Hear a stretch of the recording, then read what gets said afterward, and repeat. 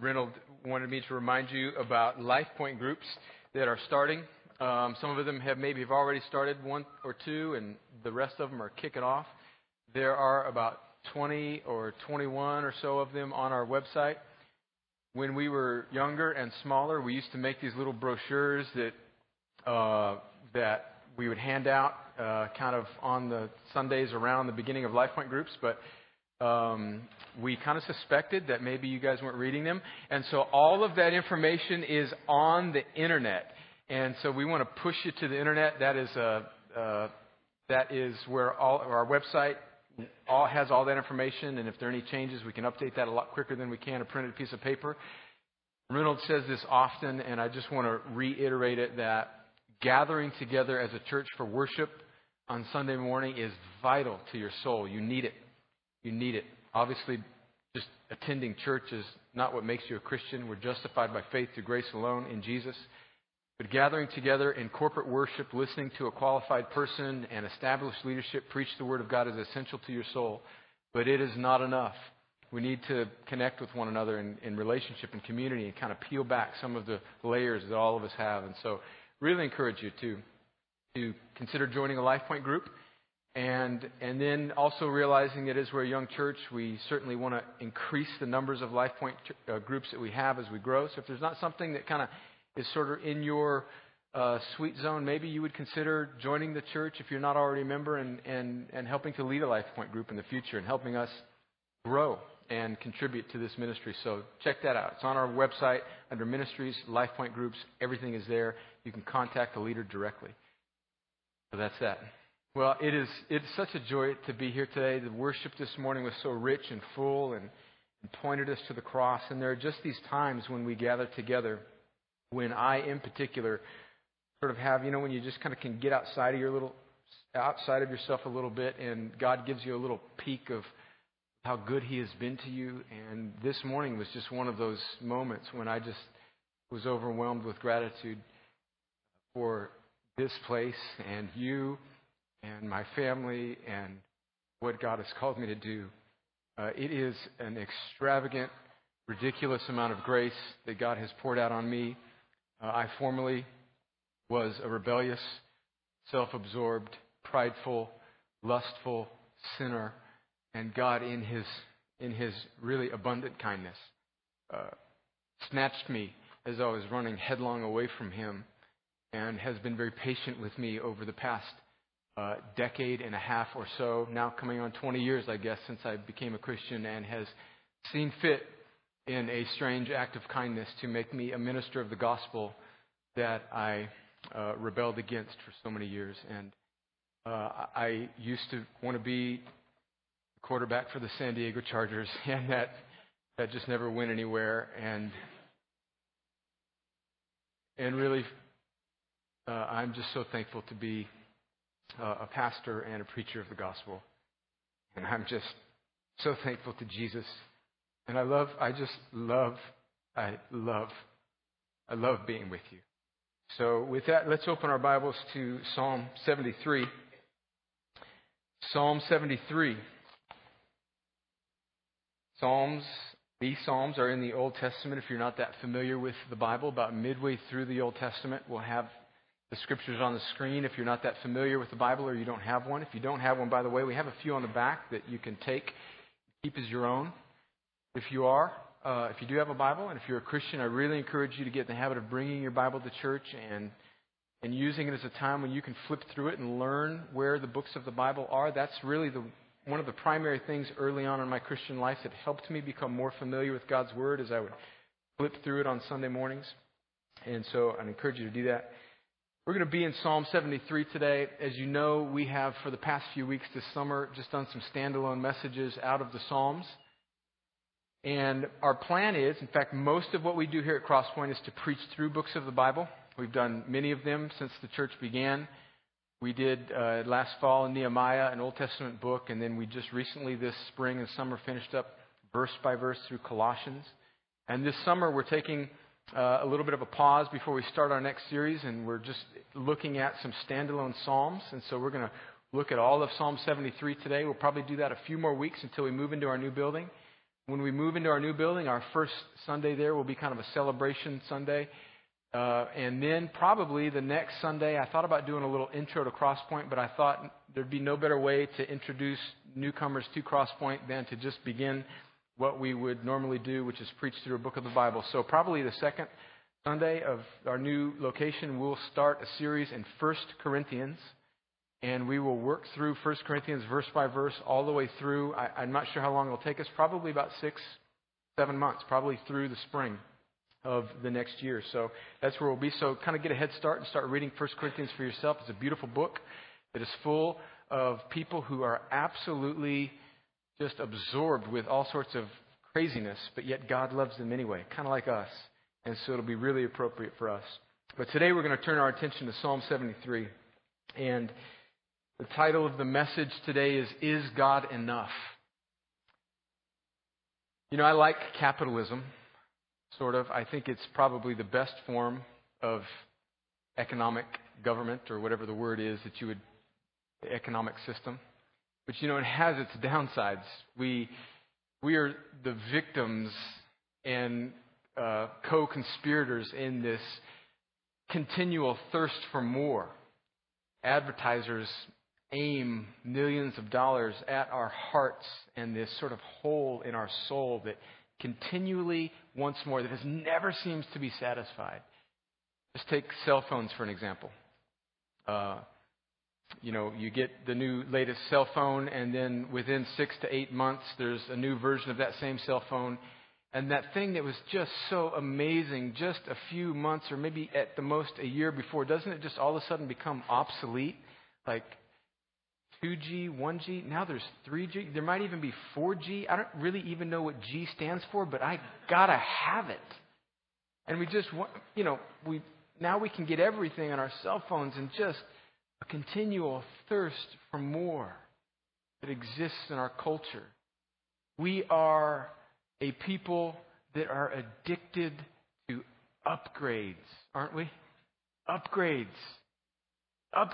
I mean, the next version, we got to download it. We got to get it. We got to get the bigger TV, the better model of the car, the extra this or that, because God forbid we have to watch our college football games in regular TVs that are not HD, as if the player is sort of jumping out of the screen into your living room. It, I think, is signified most by a song that is well before the time of many of you in this room, but if you were alive in the 70s or before, you certainly remember that strange British rock musician who was part of a group called Rolling Stones. His name was Mick Jagger, one of the weirdest guys on the planet, by the way. And they sang this song, I can't get no satisfaction. But I try, and I try, and I try. I can't get no... Da-na-na. I'm sorry for putting that song in your mind. You won't be able to pay attention. But that song, and I'm sure it was talking about lots of unrighteous things, that song, I think, captures well the sentiment of the modern American soul. And against that backdrop, we're going to read an ancient song. It was written by a man named Asaph. And in this ancient song, we call it a psalm, he goes through a journey of faith where he ultimately discovers that God is enough. So let's read Psalm 73. I'll read, and then we'll pray, and then we'll go back through and work our way through Psalm 73. Truly God is good to Israel, to those who are pure in heart. But as for me, my feet had almost stumbled. My steps had nearly slipped. For I was envious of the arrogant when I saw the prosperity of the wicked. For they have no pangs until death. Their bodies are fat and sleek. They are not in trouble as others are. They are not stricken like the rest of mankind. Therefore, pride is their necklace. Violence covers them as a garment. Their eyes swell out through fatness. Their hearts overflow with follies. They scoff and speak with malice. Loftily they threaten oppression. They set their mouths against the heavens, and their tongue struts through the earth. Therefore his people turn back to them and find no fault in them. And they say, how can God know? Is there knowledge in the Most High? Behold, these are the wicked, always at ease. They increase in riches. All in vain have I kept my heart clean and washed my hands in innocence. For all the day long I have been stricken and rebuked every morning. If I had said, I will speak thus, I would have betrayed the generation of your children. But when I thought how to understand this, it seemed to me a wearisome task until I went into the sanctuary of God. Then I discerned their end. Truly you set them in slippery places. You make them fall to ruin. How they are destroyed in a moment, swept away utterly by terrors. Like a dream when one awakes, O Lord. When you rouse yourself, you despise them as phantoms. When my soul was embittered, when I was pricked in heart, I was brutish and ignorant.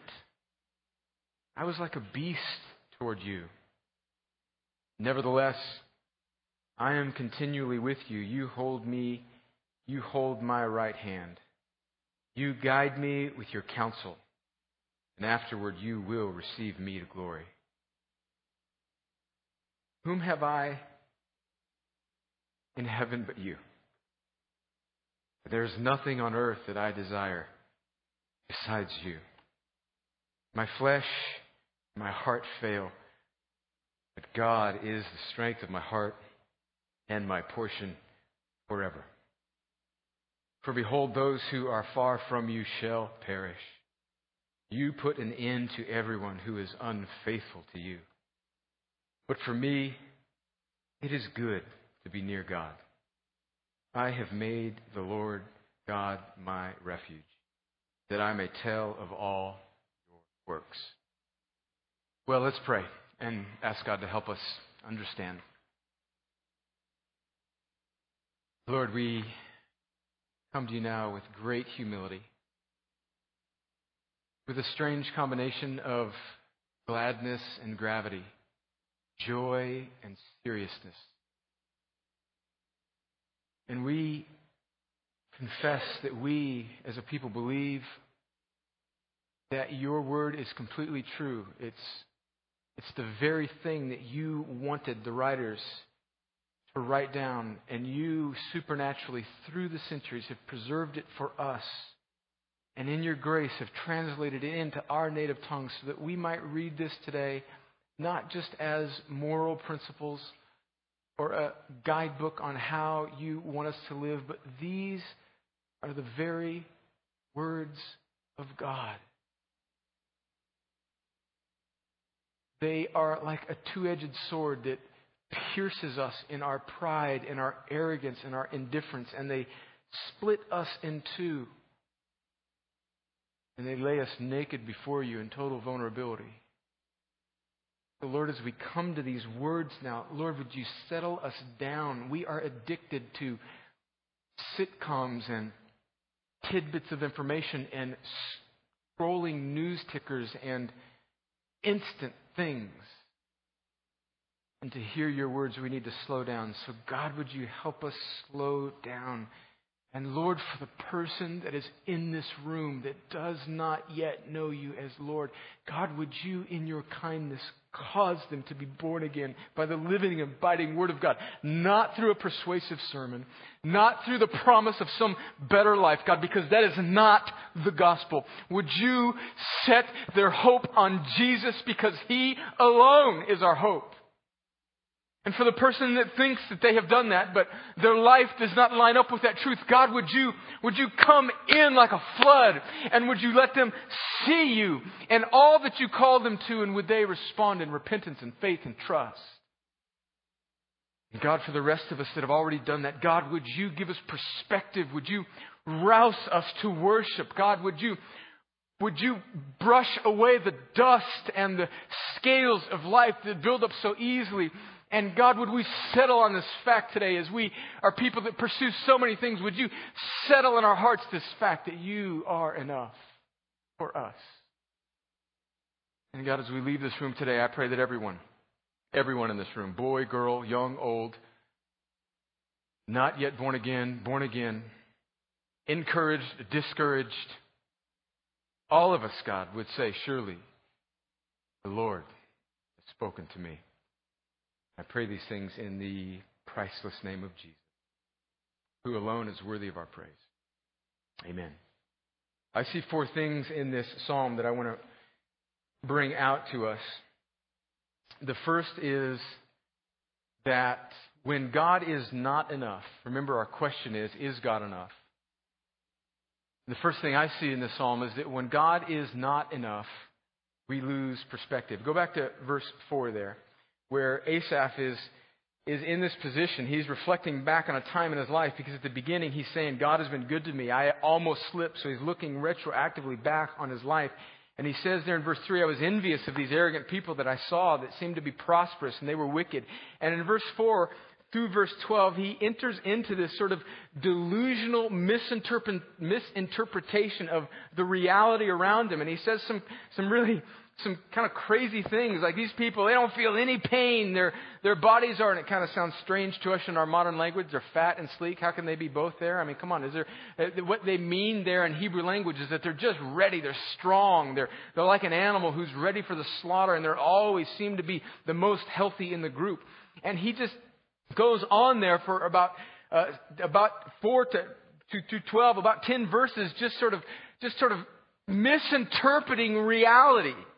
Because in this moment, he is sort of lusting after, he is striving for something to fill, whether it's temporal success or whatever it is, to fill his heart's desire. And that causes him to be completely unsatisfied with where he is in perspective to where everybody else seems to be. Let's be honest now. Is there somebody in your life, maybe they're even in this room, don't look at them right now, that just, let's be honest, you just kind of wish every now and again they'd trip. And they seem to have the Midas touch. Everything they touch just seems to turn to gold. Nothing is hard for them. They're the person that they just walk in, they get the job, they just go, they get the connection. Things seem to work out for them. While you, on the other hand, everything just is like, it's just a arduous struggle for everything. And what that does in our heart is it just sort of causes us to be sort of envious and just jealous of how God is seemingly blessing them and not blessing us. I think in this age of social media, we are particularly vulnerable to this type of thing. Are we not? I told you a couple months ago, I'm confessing I'm a little bit of a Facebook stalker, and I do it kind of as sort of a thing to sort of pastorally to just see how people are doing, to kind of gauge, honestly, to gauge what is important to our hearts. But every now and again, I'll just see some pictures, on Facebook. Cute little children, vacation at the beach, birthday party in the wonderfully landscaped backyard. You're just like, I mean, nobody ever puts pictures on Facebook when they're just waking up in the morning, right? Like, this is my 8-year-old when he spilled his milk in his cereal and I yelled at him, click, post that. Nobody does that. We all put our best foot forward, do we not? This was Tuesday morning when life was horrible. Put that out there for public consumption. And so what happens is, when God is not enough, these little snippets that are not a total picture of reality of other people's lives are presented to us, and the enemy comes in because he's like a lion seeking whom he may devour all the time. And he teams up with our broken flesh and our idolatry and our insufficiency in God, and He speaks lies to us saying, see, that person's got it all together and you don't. Here's my point, is that if that's sort of a constant drumbeat of your soul, that may very well be an indication that you were like Asaph in the beginning of this psalm. God is not enough for you. I'm not saying that you're not yet a believer in Jesus or born again. I'm saying that there's maybe still some idols in your heart that need to be laid down. I know there are in mine. When God is not enough, we lose perspective. Secondly, when God is not enough, we think He owes us something. Okay, so in verse 4 through 12, he goes and he just sort of misinterprets his reality and speaks about all these people who seem to be, prospering. And we'll, in just a moment, talk about how right perspective comes and how they actually get their due eventually. But he misinterprets reality, and then he sort of turns the scope or his gaze from these people who he is jealous of, and then he sort of turns it to himself, and he even misinterprets his own situation. Asaph goes from incorrectly interpreting the world around him to incorrectly interpreting himself. Listen to what he says in verse 12. He says, "Behold, these are the wicked. All is at ease. They increase in riches." So his gaze is outward and he's misinterpreting other people. And that's an opportunity for idolatry to him. And then he looks at himself and he gets a little self-righteous. Listen to this. In verse 13 he says, "All in vain have I kept my heart clean and washed my hands in innocence." I mean, come on, God. I've sort of done it right here. And certainly you sort of owe me because I have lived more righteously than these wicked people who around me seem to be prospering when I am still struggling. And the point is that when God is not enough, we tend to think that He owes us something for our relative morality compared to other people. You owe me, God. You owe me.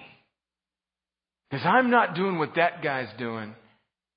And he seems to be getting blessed, whereas I seem to be struggling.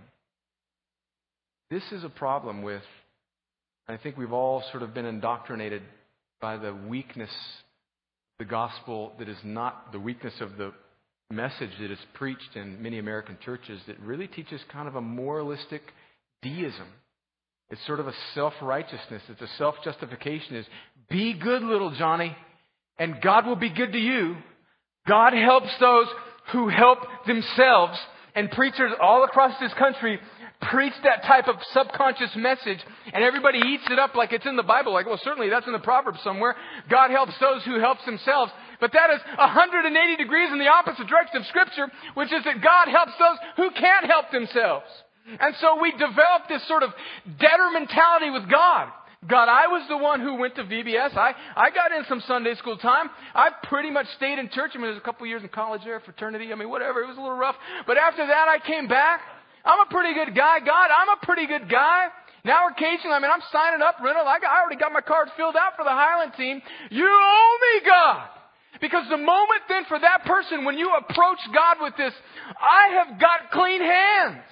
I am entitled to some sort of blessing from God. You know what that does to you?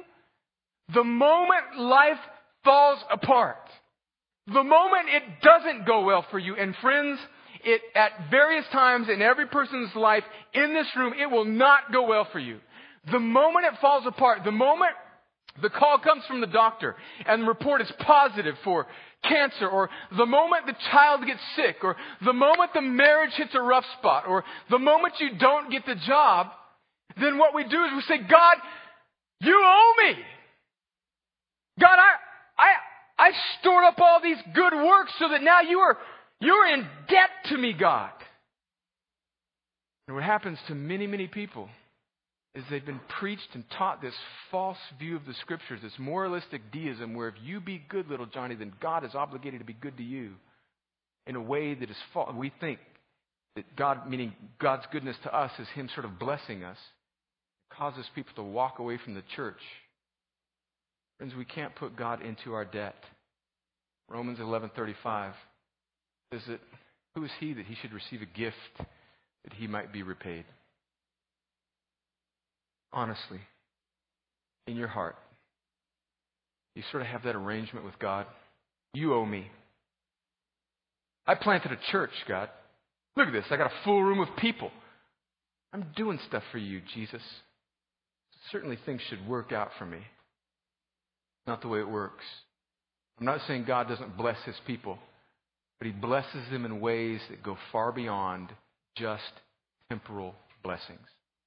Sometimes he leads them headlong into suffering and pain so that the witness of their life would be that the things of this world are passing away.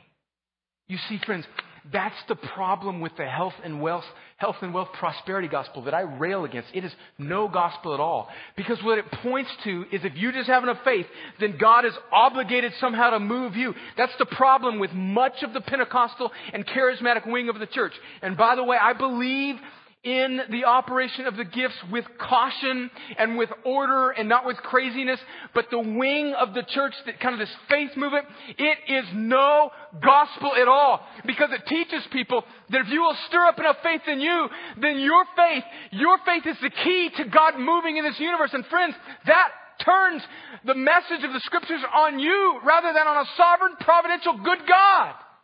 That is not the gospel. That's why you need to avoid, like the plague, a vast majority of the TV preachers out there. Most of them are preaching rubbish. They're charlatans. Stay away from them. Selah. The real gospel is that God, at times, sends difficulty and trouble and blessing, so that in each situation, depending on his goodness and providence, the goodness of Christ would be displayed over and against the things of this world that are passing away. When God is not enough, we think he owes us something. Number 3, being in the presence of God is where right perspective begins. So he goes through verses 4 through 12. He goes through this sort of complaint, this misinformed perspective of reality about those around him who seem to be prospering, and they are, at least in this particular season of their life. And then he sort of turns it inwards and he says, God, I've done better than these guys. Certainly you owe me something, God. And then a transition happens in verse 16. It says, but when I thought how to understand this, it seemed to me a wearisome task until I went into the sanctuary of God. Then I discerned therein, truly, you set them in slippery places. You make them fall to ruin. How they are destroyed in a moment, swept away utterly by terrors. Like a dream when one awakes, O Lord, when you rouse yourself, you despise them as phantoms. My soul was embittered when I was pricked in heart. I was brutish and ignorant. I was like a beast toward you. Point number 3 is that being in the presence of God, and Asaph enters the sanctuary. We don't know exactly what he meant by that. It's not necessarily a building or the temple or church, but just in this place where his spirit was postured towards God. Then he began to get the right perspective on the things around him. And I see 3 different levels of where he starts to receive right perspective. The first right perspective that he gained was on the evil around him. The first right perspective he gained was on the evil around him, because the wicked around him probably were prospering to some degree.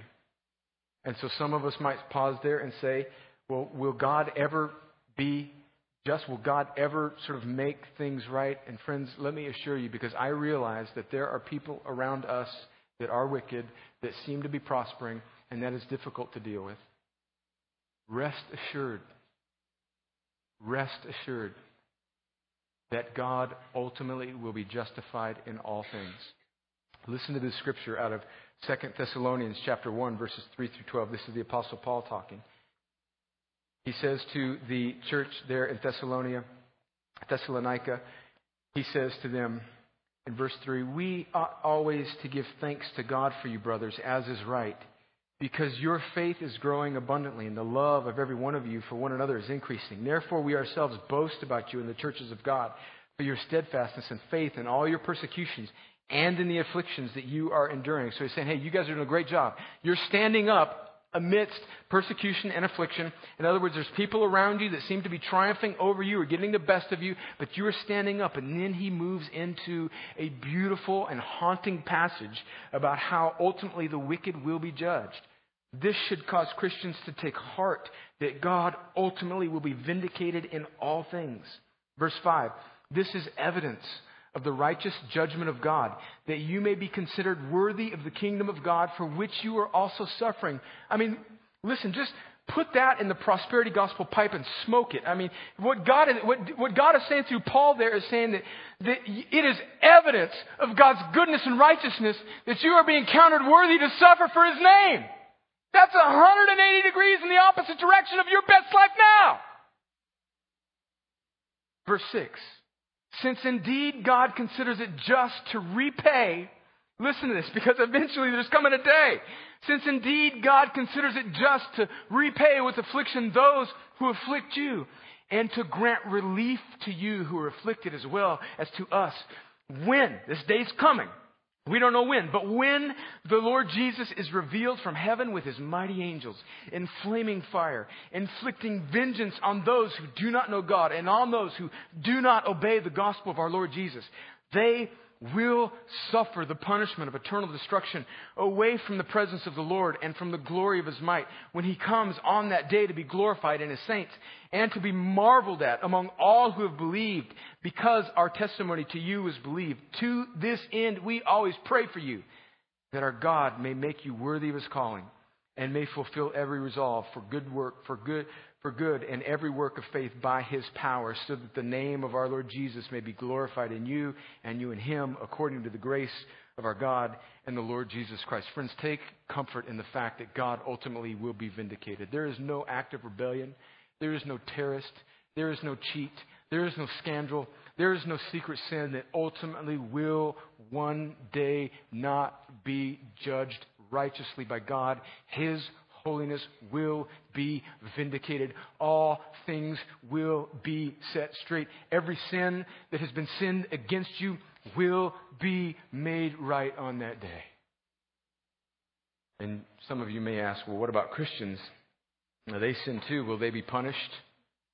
Will Christians be punished? Because, as I read that, I was kind of like, I got a little bit of that in me too. I've got some wickedness left in me. Well, friends, that's the whole point of the gospel. That's the gospel. You see, the gospel is that all of us stand, we are all the wicked. We all stand before God, unrighteous, rebellious. And the gospel is that for those that repent and believe in Jesus, Jesus takes their sin. He bears their punishment on the cross, so that those who believe in Jesus, who trust in Him, He becomes the wrath-absorbing substitute for them. And so, friend, if you have not done that yet, listen, the world is divided into only two types of people. The type of people that Paul was addressing there as the Thessalonians, who were already Christians, and then those people that will receive that ultimate judgment by Jesus. Which group are you in? The people that have received Christ as their Lord, who have repented and trusted in Jesus as the sole sacrifice for their right standing of God, their punishment that justly could be theirs was poured out on Jesus on the cross. That's the gospel. God is not just some sort of, never mind. He can't be bribed with good works. He gets justice all the time. And for your sins and my sins, if we believed in Jesus, justice happened on the cross. And Jesus satisfied the justice of God there once and for all. But for everyone else, justice is coming. Have you repented and believed in Jesus? If you have, let that stir your heart towards worship to God. If you haven't, today is the day, friends. Today is the day. We're not just here to get to a church service and move into a new building so we can be the cool kids on the block. We don't care anything about that. I hope you know that. Because you can look good on a Sunday morning, but you can be 1,000 miles from God. Have you repented and believed? Have you done that? I don't care about anything else. I don't care about getting through the rest of this message or finishing out Psalm 73 or moving into 1 Corinthians. If we just sort of preach above the heart to get to the gospel, if we never mention the fact that there are sinners among us in this room today who have not truly been born again, friends, we are spinning our wheels for nothing. So have you repented and believed? Listen, we're not going to make you raise your hand and fill out a card and stamp saved on you or embarrass you or just sort of act like, no, we're not going to do that. But I'm appealing to you right now, if you have not believed in Jesus, you are part of that group that Paul is talking about who will receive the justice of God on that day. Don't do it, friends. Don't do it. Don't be among that number. Come to Christ. Repent and believe. Turn from your cherished sins. Come to Christ. Trust in Him. You say, I don't know any Bible. That's okay. You know what I'm saying to you right now. And to him who has ears to hear, let him hear. The Holy Spirit comes and He awakens your dead soul and He gives you the ability to hear what I'm saying and respond. So friends, I don't care if you don't know anything. I don't care if this is your first day in church. I don't care if you grew up in church and you're trusting in yourself for your righteousness. Right now, for those whom God is saving in this moment, all you need to do is turn and trust in Jesus. Come to Him. Don't rest on yourself. Don't rest on self-absorption. Don't rest on social timidity. Say, maybe later. Now is the day of salvation. Come to Christ. Repent and believe. Even right now where you're sitting, trust in Jesus. Trust in Jesus. There's this beautiful quote. I wasn't intending to read this, but my Bible, all the little flyleaf part of it, and I've got these greasy Italian hands, and my Bible's all messed up and falling apart, and it looks like a wreck. But all in my Bible, I've got these quotes from these great preachers in history, and it's filled with Spurgeon quotes that I write. And in this sermon in London, Charles Haddon Spurgeon was a great Baptist preacher back in the 1800s. In London, probably my favorite historical figure beyond the biblical figures in church history, the type of pastor I want to be. And this is what he said in a sermon called All of Grace. He said, meet me in heaven. Meet me in heaven.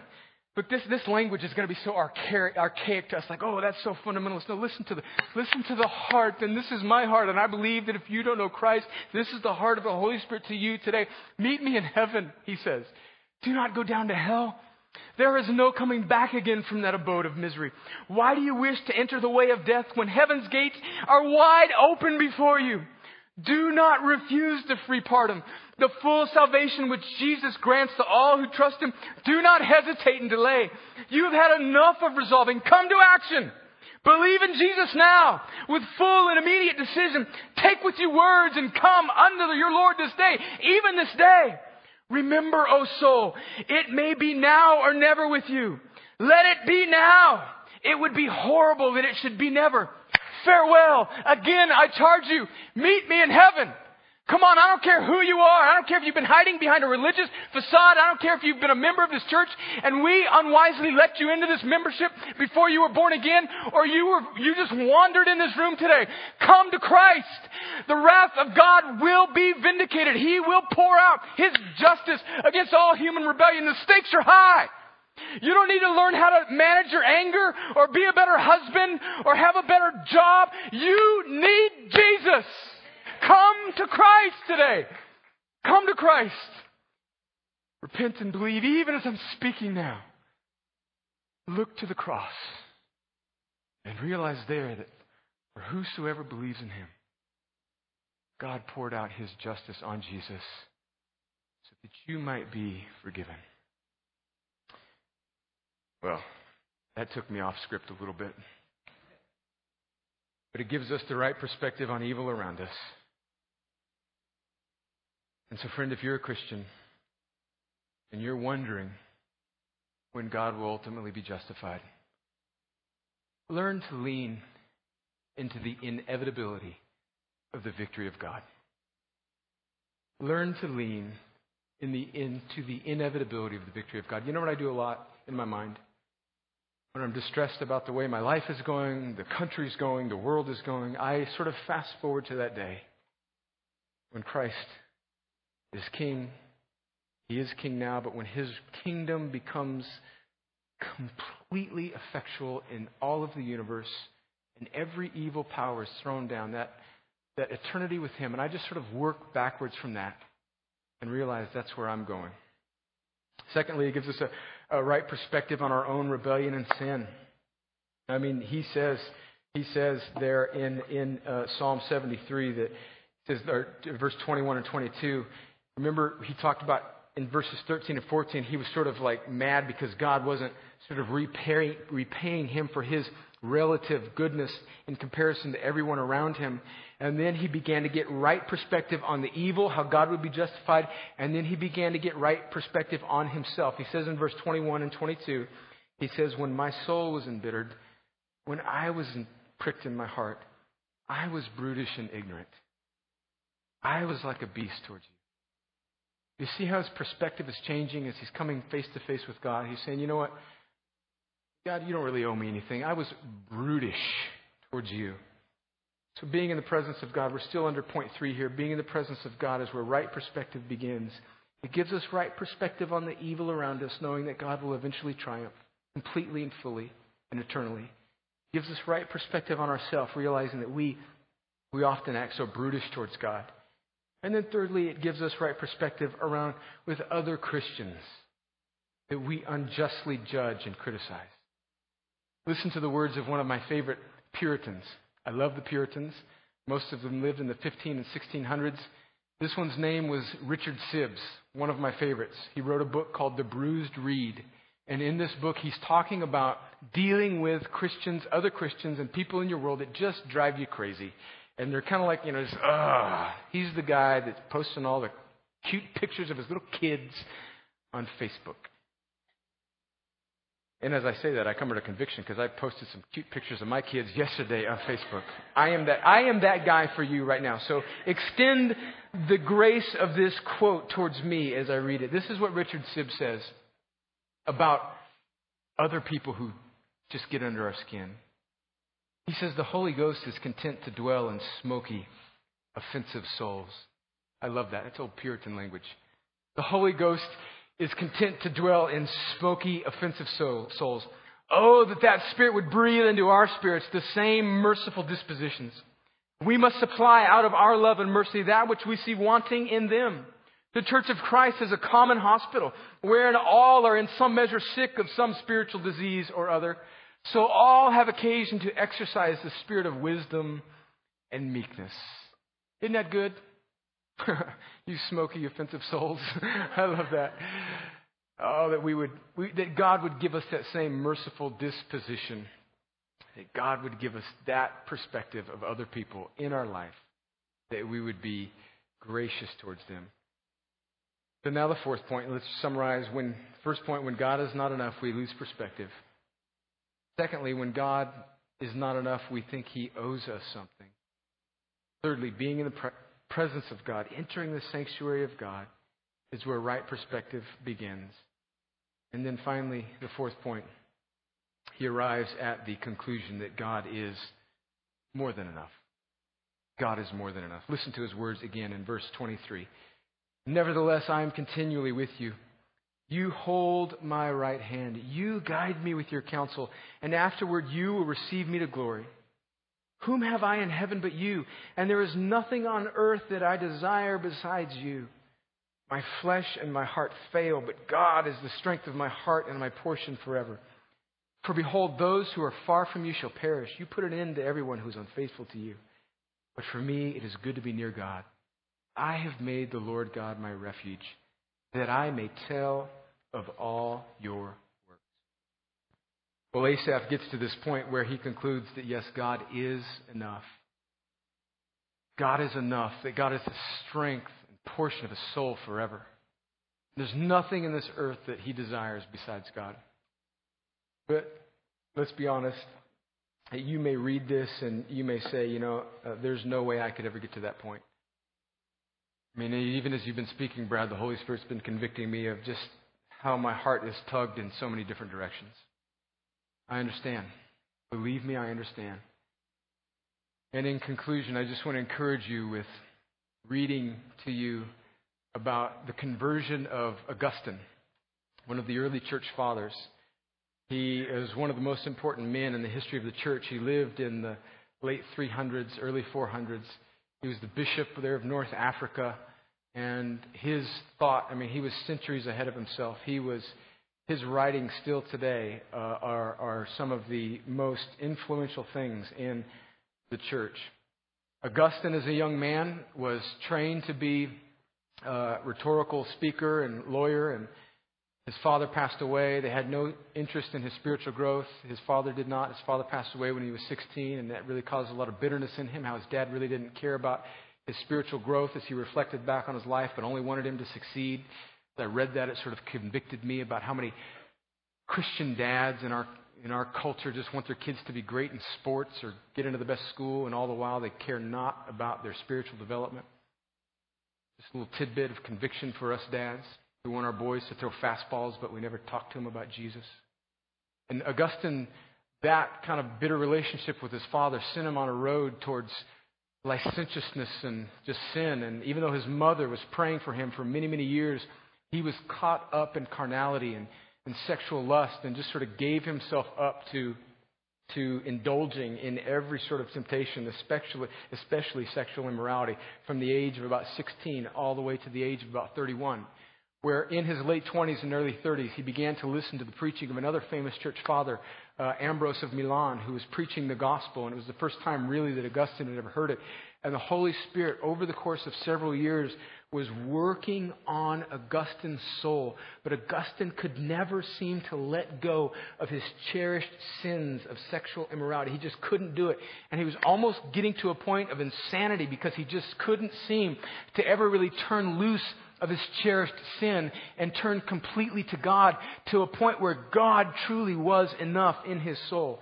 And this is a telling of Augustine in his book Confessions, which is a classic in Christian literature. It's kind of his confession to God. This whole book is sort of his autobiography and a big, long prayer to God. And in this book, he recounts his conversion at the age of 31. And here, again, remember, he's hearing the gospel preached over the course of several years, and he's struggling with his own flesh that he just can't seem to conquer. And he's beating himself up for it. He writes in his book Confessions, "There was a small garden attached to the house where we lodged. I now found myself driven by the tumult in my breast to take refuge in this garden, where no one could interrupt that fierce struggle in which I was my own contestant. I was beside myself with madness that would bring me sanity. I was dying a death that would bring me life. I was frantic, overcome by violent anger with myself for not accepting your will and entering into your covenant. I tore my hair and hammered my forehead with my fist and locked my fingers and hugged my knees." So he's in distress, almost to the point of insanity, because he can't seem to get to a place where Asaph is, where Asaph says that, "God, you are enough. I forsake all of my idols. You are enough." And he goes on to write, "I flung myself down beneath a fig tree and gave way to the tears which now streamed from my eyes. In misery I kept crying, 'How long shall I go on saying, tomorrow, tomorrow? Why not now? Why not make an end of my ugly sins at this moment?' All at once, I heard the singing of a voice of a child in a nearby house.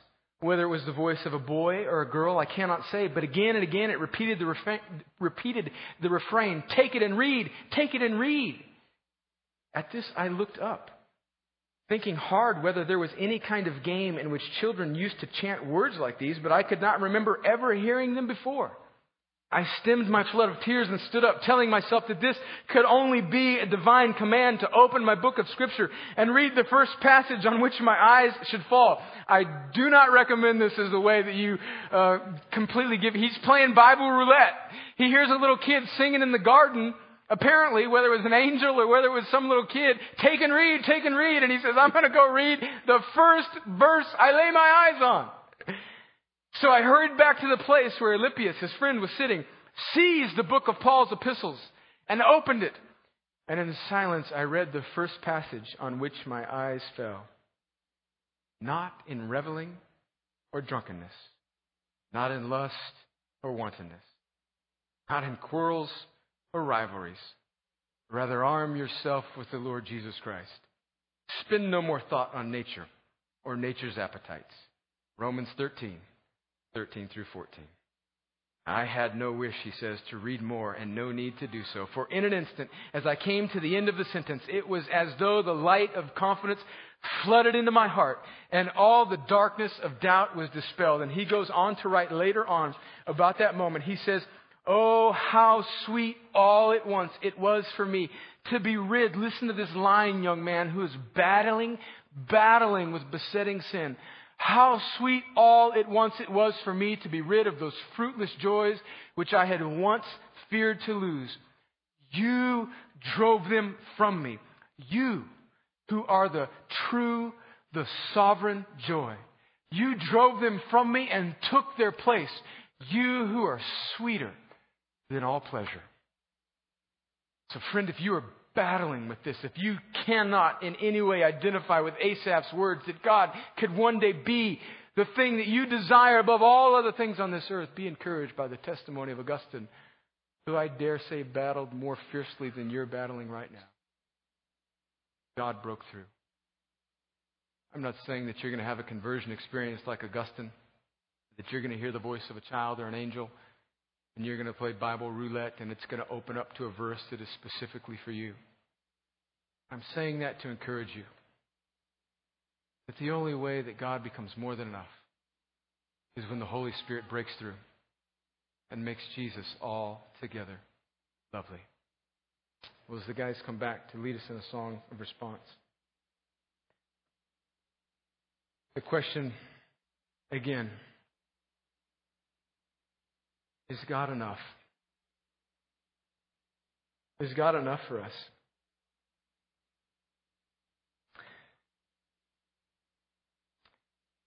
What is your heart thirsting for?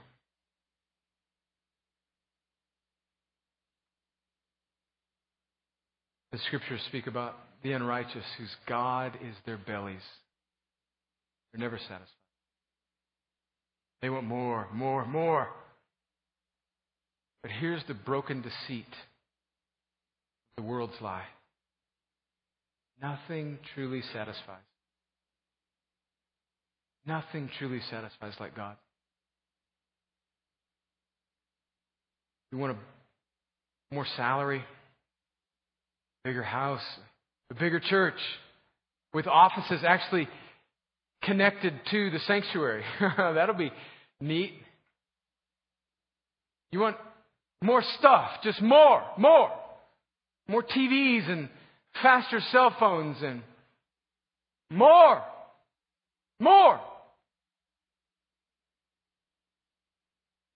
Is God enough? Well, if He's not for you, then I believe that the Holy Spirit is being gracious to us right now to lift our eyes so that we would be satisfied in God alone. If it has become clear to you that you are not a believer in Jesus, we read that beautiful quote from Spurgeon. Come on, what's holding you back? Repent and believe. Turn and trust in Jesus. If you are a Christian and like it has become clear to me as I've meditated on this passage and even preached to myself this morning, that so often, if I could be honest, God is not enough. The goodness and kindness of the Holy Spirit now is coming to lift our eyes, to overtake us as He overtook Augustine, and drive away our inferior pleasures with a pleasure that is sweeter than them all. Sufficiency in God. The Lord, as we come now to respond, to receive communion for those of us that are believers in Jesus, or to receive prayer in some way, Lord, I confess that I identify so much with Asaph. I'm jealous. I'm envious. I'm idolatrous. I want more. I want more. Much of my Christian life could be summed up by God plus this will make me happy. God plus a wife. God plus healthy children. God plus ministry position. God plus a church. God plus a building. God plus this. God plus. But the deal is those pluses never satisfy. So Lord, I confess that I have chased pluses all my life. Oh, God, I was brutish towards you. Lord, would you seize me with your greater pleasure? And would you let me say along with Asaph that you alone are my portion, my strength forever. And Lord, as that hits the saints in this room today, my friends, my dear brothers and sisters, God, would you be so kind as to do whatever you need to do in their lives as well. I pray this in the matchless name of Jesus.